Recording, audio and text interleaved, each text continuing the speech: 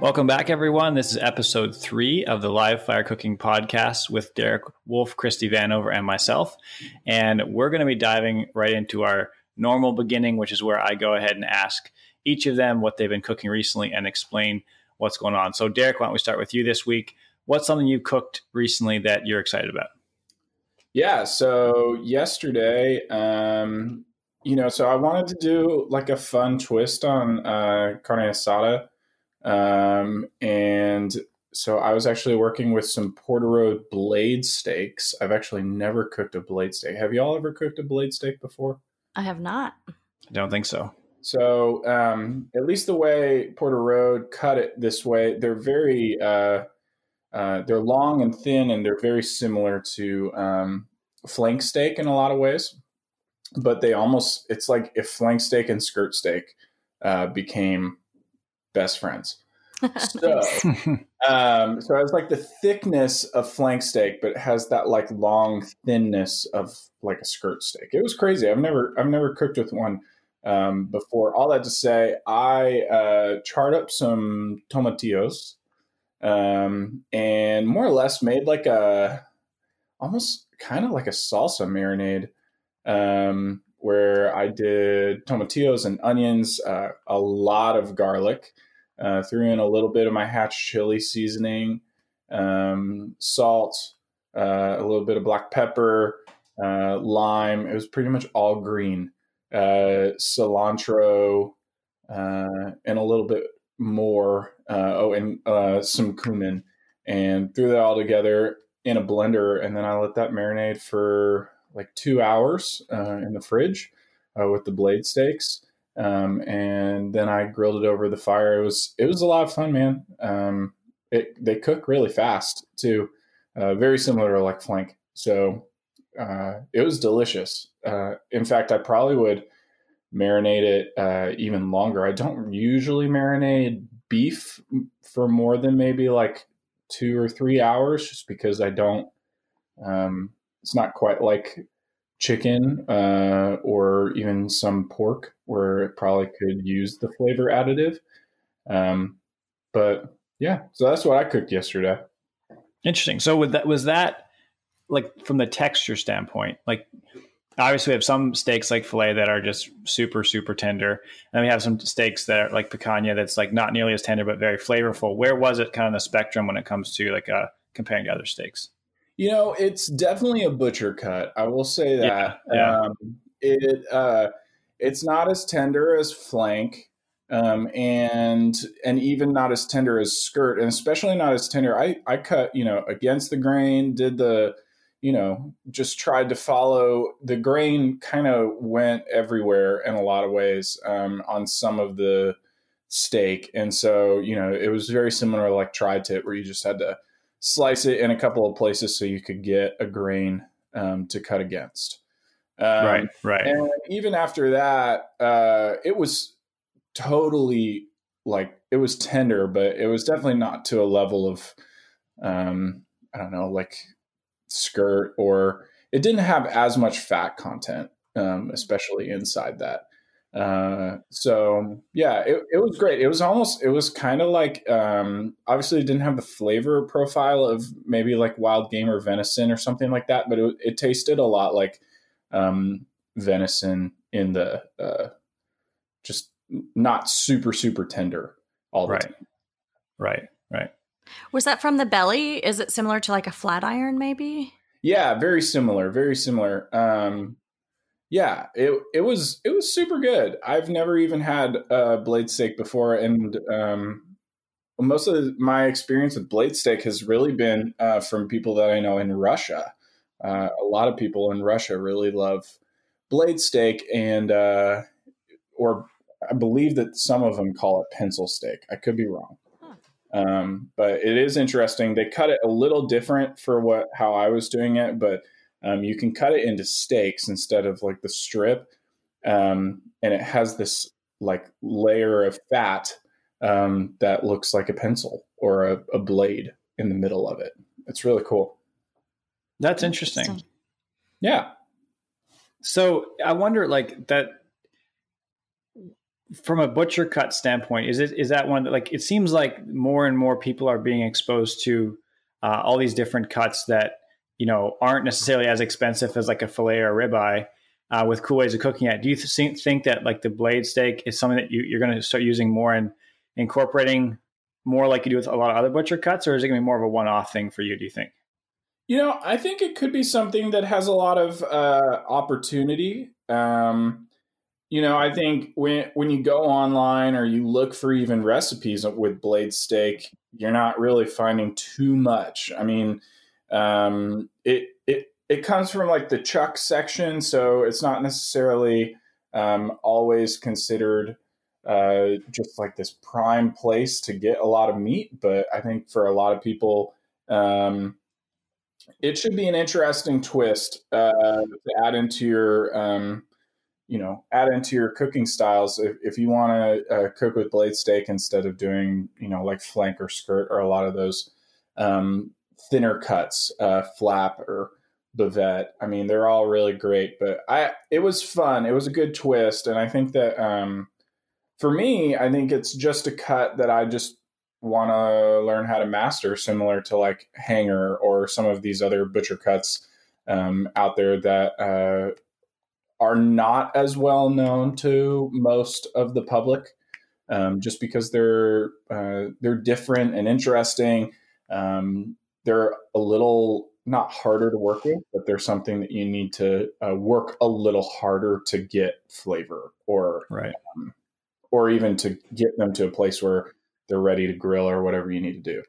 Right. So, it was really great. Awesome. Yeah, I'm such a huge fan of the chuck primal. There's so many good cuts. Like if you have the opportunity to actually buy a whole primal or even a sub primal, the chuck roll as an example, and break it down yourself and find the different cuts in there. I mean, you're right. It does some of the cuts take a little bit more like tenderization, maybe some marination. But think about it. Most hamburgers are made from chuck, ground chuck with like 80-20. And so it's a really good, flavorful part of the cow, and it is a little less expensive. So if you get like a chuck eye steak, that's actually connected. It's basically where the ribeye meets, like where the rib meets the chuck. And so if you get that edge of the chuck roll that's near where the ribeye would be, you're getting a much cheaper, basically ribeye steak. That's just, inches away from where you would pay, maybe a few dollars more per pound. So yeah, I'm a huge fan of the chuck primal. And if you've never done chuck ribeyes, they are awesome. Yeah, for sure. That's awesome. Yeah, I did. Speaking of butcher cuts, I did Terrace Major for the first time a couple days ago, which I guess, would you call that a butcher cut? I would say, yeah.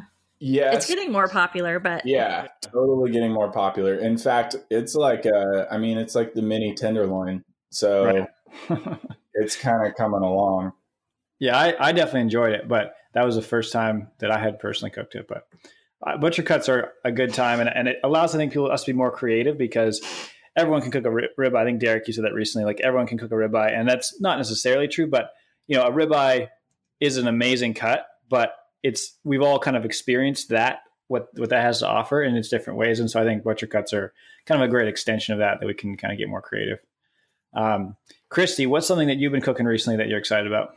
Yeah. So actually, speaking of like butchering stuff, so I, on my Instagram lately, people will see that I was trimming down some brisket. I do a lot of competition, but when I do that, I trim down to a really finite piece of meat that's really intended for those 6 slices I got to give the judges. And everything that's left over is a lot of trimmings. And usually it's Wagyu or certified Angus beef or some really high quality brisket. So I go through a couple of comps and I keep that in the freezer. And then when it's time, I go ahead and I make smoked sausage with all that. So this past week, I was grinding down on my brisket trimmings. I threw in a little bit of chuck too, because I happen to have some chuck trimmings from a recent chuck roll that I broke down, and I made smoked sausage. And so just a couple pointers with that. Definitely, you want to look at your meat to fat ratio. I do like at least 80-20, sometimes even 7-30 when I'm doing smoked sausage. From a meat to fat ratio. I think it just creates a juicier sausage. Basically, you want to do like 1 to 1.5% salt to meat. That's the ratio you want to go for there. So if you're making a short cured sausage, you want to use nitrite. If you're making a long cured sausage, that would be something like a salami, you'd want to use nitrate. So I just did a regular like kielbasa style. So I do 1 teaspoon of nitrites for every 5 pounds of ground meat. And then I threw in some seasonings, just your traditional stuff, your salt, pepper, garlic powder, onion powder, or you'd like to use marjoram as well. And you chill it. It's really important to keep sausage cold as you're making it. If you let it warm up and the fats melt, that's when you're going to get a dry, crumbly sausage. So I chill it every step of the way. I mix up my meat and my spices. I chill it, then I stuff it, then I chill it some more, let it dry out before I smoke it. And then when you smoke it, I like to do it on a pellet grill because then you can really control a low temperature. If you're doing something straight over wood, it's just hard to keep it below 200 degrees. I like to start at 160, go for about an hour, move up to 170 for an hour, and then finish it off at 180 degrees for another 2 to 3 hours until it reaches that internal temp of about 160. And then the last step of it is just really splashing it into a cold ice bath. And that's going to just help firm everything up, kind of give it a shock, and then just heat it up and eat it when you're ready to go. So when you actually cook that, like when you're actually serving that, you don't need to really it's ready to go. I mean, how do you prepare that sausage to be eaten then once you're actually cooking? Yeah, great question. So you could actually just eat it like that. You could slice it and eat it, or do like you do with hot links or any other kielbasa. One of our favorite dishes is dicing it up in a pan with some peppers and onions and serving it over rice. But you could also just grill it up. It's already cooked, but you could just grill it up to get those skins nice and crispy and that meat just kind of getting those fat juices rolling again, and throw it in a hot dog bun. Gotcha. Okay, that's kind of what I was wondering. You had to like do anything special in preparation, but just basically a hot dog. You can go either way. Yeah, and the reason that I use nitrites, you don't have to use nitrites, but the reason that I do is because you got to keep your meat temperature in that safety zone. So anytime it's between between 40 degrees and 140 degrees for more than a couple hours, then you hit that danger zone. By having the nitrites in there and heating it up slowly on the smoker, then your meat's going to be safer. It's going to prevent that botulism. So right. So what if for someone just trying to get into making sausage, can you give us a quick rundown of the equipment that you would need to do that? Yeah, so I've had a KitchenAid for years because I like to bake too. So for my grinder, I do have the KitchenAid attachment. I have found I'm not a fan of the KitchenAid stuffing attachment. It just is not. I just end up cussing a lot. So I broke down and I got a 5-pound LEM stuffer. It's awesome. I can put the entire 5 pounds of meat in there and put the casing.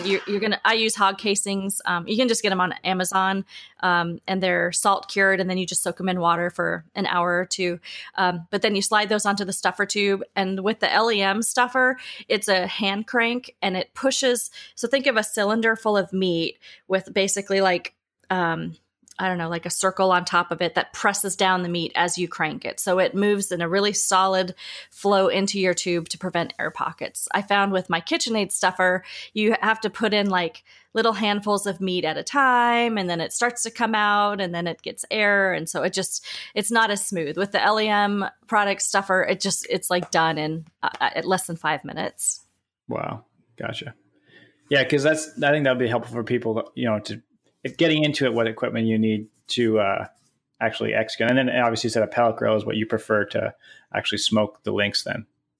Yep, you could use any type of electric smoker, like a Masterbuilt would work as well. It's just really hard to get your temperatures as low as 160 to 180 using actual wood, unless you build like a nice smokehouse and you have enough distance from your fire to where you're actually hanging your meat. But I don't have all that, so I just did it in the pellet in my Green Mountain Grill and worked great.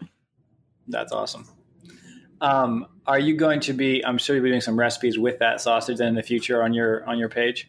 I sure am. I'm working on a video now for just the whole process, and the post about the whole process. And then from there, I'll definitely be mixing it up and doing some recipes. I think I've got about 6 or 7 links that I got done out of like loop links, right. Like if you see that Hillshire Farms at the grocery store, that type of stuff. Sure. I've got 6 or 7 of those out of 5 pounds. That's awesome. And what's great about it is you're kind of like, it's like the full circle. Like you said, you're using the trimmings from your brisket and kind of getting everything out of it. Yep. I catch so much shit for when I trim my brisket. I mean, people on social are like, why are you cutting away so much stuff? You're wasting so much. And it's like, trust me, it's not going to waste. It's all good. That's funny. It kind of reminds me in a different way, but the Halteman guys locally here, that like a butcher shop, when they trim their fillets, they invented this. Well, they didn't invent it. They just made a fillet burger. So it's like a burger that's 100% fillet, but it's just made from the trimmings that they're constantly getting off of trimming out their actual fillet cuts. And so then you get this, really cool, extra tender burger. But yeah, nice. It's awesome how much if you're thinking about it, like when I'm like, where I think about this more is like when I'm like after I've harvested a deer and how I'm cutting it up. It's like thinking about every part, how it can be used in like a primary cook and then like a secondary cook or go into an ingredient in something else. And it's amazing if you're like creative with it, how much even like bones and fat and tissue and stuff like that you can use in really interesting ways. Yep, definitely. What are you guys, either of you, this is either of you, is there anything coming up on the horizon that you guys are excited about, or any cooks that are coming up or events that you're excited about, anything that's on the horizon for either of you guys? I'm on my way to the American Royal. Well, yeah, the Royal. In a couple of weeks, we got Social Feast going on. We do. That's pretty exciting. Yeah. So Social Feast, there's a bunch of us going camping. There's about 9 of us who are in the barbecue grilling community, who most of you probably already follow us all on social media. And we've got some cabins, some tents, and we're going to this campsite that we've booked out, and we're just going to light up a whole bunch of pits and just cook up a whole bunch of food and get creative and have fun and kind of feed off of each other and then share everything on social media. That sounds pretty epic. This is the first one that's been done, Social Feast? We did something similar about 5 years ago. Okay. About 6 of us, we were brand new to all of this. We were new to social media. We only had a couple thousand followers at the time. Right. And we just decided to get most of the gang back together, bring in a few new people. So Derek wasn't with us last time. He's joining us this time. Matt from Sasquatch Barbecue, Learning to Smoke, Dan. We've got Scott from Grillin' Fools, David from Live Fire Republic. So just a lot of cool people. And yeah, it's there's not really like a schedule. It's just like, let's get together. We all love to cook over fire and let's just feed off each other. Like we've got Allie from Allie's Kitchen. She's not so much in the grilling and barbecue community, but her tablescapes are out of this world. And she's traveled all over the country. I mean, all over the nation, all over the world. And everything that she brings from when she did this with us before is just amazing. Her Mediterranean twist on food is fascinating. And then we've got Mary from A Mary Recipe. Also, she's not in the grilling community, but she is fantastic at baking and she can bake anything in a Dutch oven or on a grill. So we've just got a lot of mix. And then Keita from Girl Carnivore is joining us as well. She did it with us 5 years ago too. So we all have just these different skill sets and different talents and just coming together and learning. It's kind of like a mini workshop for all of us. We learn from each other, we feed off of each other, and then we just eat really, really well. That's great. So when this podcast airs, it's going to be probably right before or during this event as it's going live. Where should people go to see what all you guys are doing? Like, is there certain accounts that they should follow on Instagram, or what's the best place to view all the content?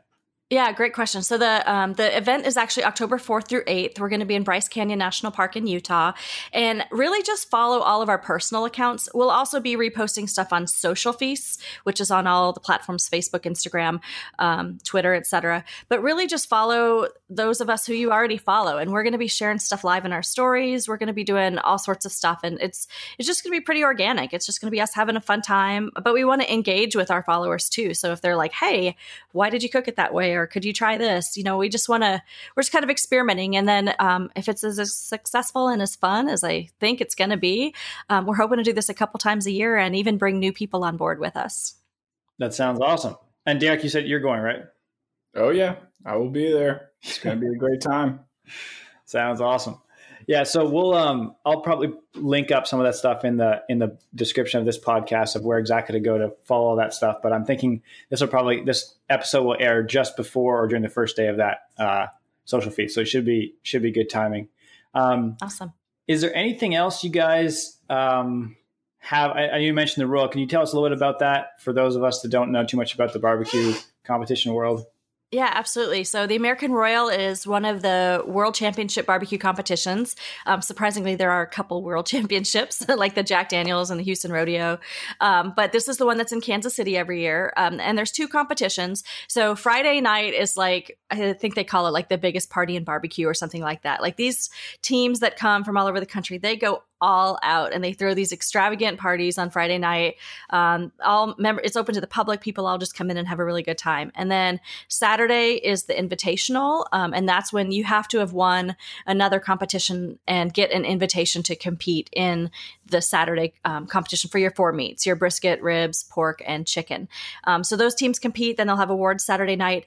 And then the open is on Sunday. And that's when any team across the country can drive in, fly in, however they want to get their pits there and compete. And last year, I think there was at least 600 teams. I mean, it takes up the whole Kansas City Speedway, side to side, end to end. It's just packed. And they're all doing those 4 meats. There's some additional ancillary things. I think turkey's out there this year, maybe sausage. So I'm actually going to judge. So I'm going to be eating like crazy all weekend. Yeah. And yeah, it's awesome to judge competitions like this because you actually get to taste what world champions are, like the best of the best, are preparing. And then that helps me as a competitive pitmaster because then I'm just tasting different flavor profiles. I'm tasting different tenderness levels, and it helps me kind of tweak what I'm doing to see what the best of the best are doing. That's awesome. So it's basically like the Royal would be one of the biggest 3, you said? I mean, of like total barbecue competition, that'd be in the top 3? Oh, yeah. It's probably in the top 2. Honestly, this and the Jack Daniels would be like the creme de la creme. That's awesome. So I'm sure if people want to be following along, they can follow along on your page, and you'll be keeping us updated. Absolutely. And any pitmaster that you follow is probably going, whether they're competing or hanging out. It's just like, yeah, I know Derek was there. You were there last year, right, Derek? Yeah, I was. Yeah. Yeah. So we all just kind of went and hung out last year just to see what it was all about. And I was like, I got to judge this. This is pretty cool. So someday I hope to compete at it, but it's a little bit of a drive for me from Vegas. So. Right. Awesome. I know one thing we were going to touch on. We had Christie get an update on our dilemma from our last episode. We were trying to figure out why does certain cuts of fish, why do they accept or absorb smoke so much better than other cuts? Can you fill us in on what you found out?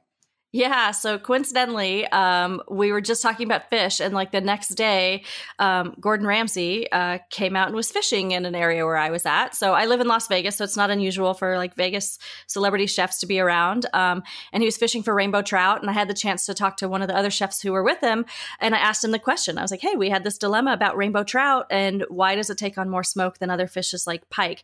And we were actually right in our guesstimate, and that it's because it's a fattier fish, it has that ability to absorb more smoke. So It was pretty cool timing that they confirmed what we were thinking.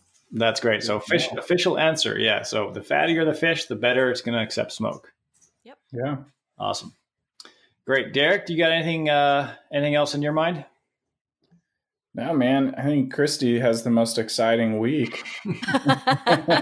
Definitely. I don't know. I want to hear about Jonathan's boar. So you did the boar. Yeah, let's hear about that. Yeah, so last episode I was threatening to try to cook a whole leg of wild boar, which actually is the hind quarter. So it'd be like the rear, it'd be like the ham cut on a pork. And so I had cooked the front 2 shoulders of this particular boar already, just low and slow, the same way you do like a pork butt, on I think it was on a green egg or it was on a ceramic, and that turned out great. But what I wanted to do with this rear hind quarter was do it over open fire. So I started the fire at like 8 a.m, maybe 7:30. I got it to like a good consistent heat.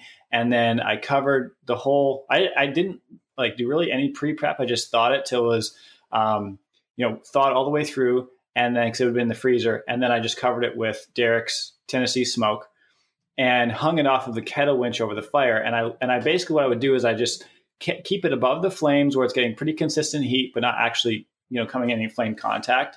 And then I would flip it using I just put meat hooks, just kind of dig them in. I do one on the top because I have a strong tendon where the the shank is, or where the leg bone comes out.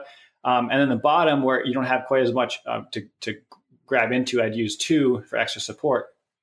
And then I just flip it back and forth every maybe 2 hours. And I cooked it for, I think, 6 hours like that. And then the internal was hovering in like the 150s. I wanted, because it's a wild game, I wanted to be like up in the 180s, just to make sure. And so then I actually tin foiled it, and I dropped it down closer to the fire to finish it up, and brought it up to like 180, pulled it off. And it was really good. The flavor was great. It was a little bit dry, which I kind of expected it to be, partly because wild boar is significantly leaner than a domestic pig would be. But the flavor was great. And it basically, I cut it up here at the office, and it just all disappeared like right away. Like the whole thing was gone. People were taking stuff home. So it was definitely well received. Considering it is a wild creature, as a first attempt over the fire, I was really happy with it. It looked amazing. Yeah, it did. Yeah. It's baller. Yeah. Shout out to the Tennessee Smoke. So far, Derek, so we bought the official, like the wolf pack when you launched. And the problem has been, we've been using Tennessee Smoke like way faster than everything else. We keep having to reorder that individually because it's beating out. I like everything in the rub pack, but for what we're doing, especially with open fire stuff, the Tennessee Smoke is crushing it. Yeah. Well, that Tennessee Smoke is so good. It was a lot of fun to create. So it definitely has a lot of flavor from my experience here. And I love it's a little ode or a little nod to the Smokies a little bit too. Ooh, I never even thought of that. Yeah. Nice. It's like nice play on words. Well, it's been officially used on the Leg-Of-Wild-Boar, and it was successful. So I think that was the first time it ever been used for that. That's my claim to fame. So I bet you're right. Awesome. Well, thanks guys. I'm excited to see how the roll goes, and also then the social feasts, plural? Yep. That's right. Because you'll be doing more than one feast, obviously, right? Absolutely. So, sounds great. Thanks for tuning in, everyone, and we will see you on the next episode.